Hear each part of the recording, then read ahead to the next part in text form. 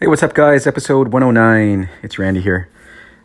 So it was so funny. I was talking to a good friend of mine the other day, and one of the things that he was struggling with was, he's working on a project. He's trying to figure out, what he wants to do with his life, and he's arranging work and all this good stuff around some things that he finds interesting, similar to what I'm doing. I guess everyone's doing the same thing at some level.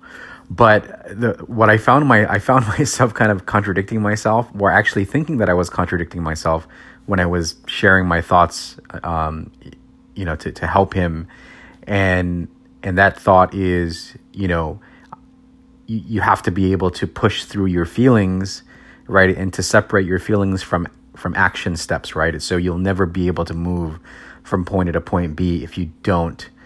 Or if you can't, will yourself to move past feelings to actually do things, whether that be work or whatever it may be. So, but then, as soon as we finished the conversation, I hung up, and, I started reflecting on just about every fucking, episode that I've posted over the last, 4 months has been about, aligning yourself with your feelings and the things that make you happy in order to, as sort of your North Star and as a way to ensure that you're fulfilled, right?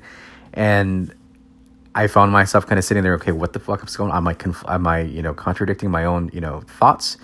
But then I realized that ultimately it's about the pendulum, right? And so the pendulum, what I think about now in my head is in order for me to maintain sort of steady bearing, I have to ensure that the pendulum, my emotional and mental pendulum, doesn't sway to the far left and right extremes, right? So my early younger days, I'm swinging far to the left, and I'm completely, basing everything based on feeling. And then, as I get a little bit older, I start to, swing between feeling and reason and logic.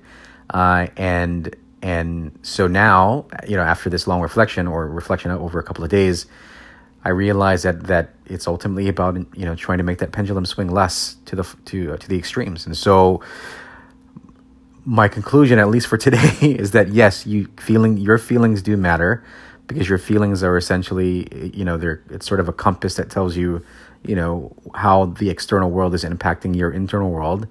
And then, you've got to rely on logic to be able to take, steps, 1 through 5, for example, to get started.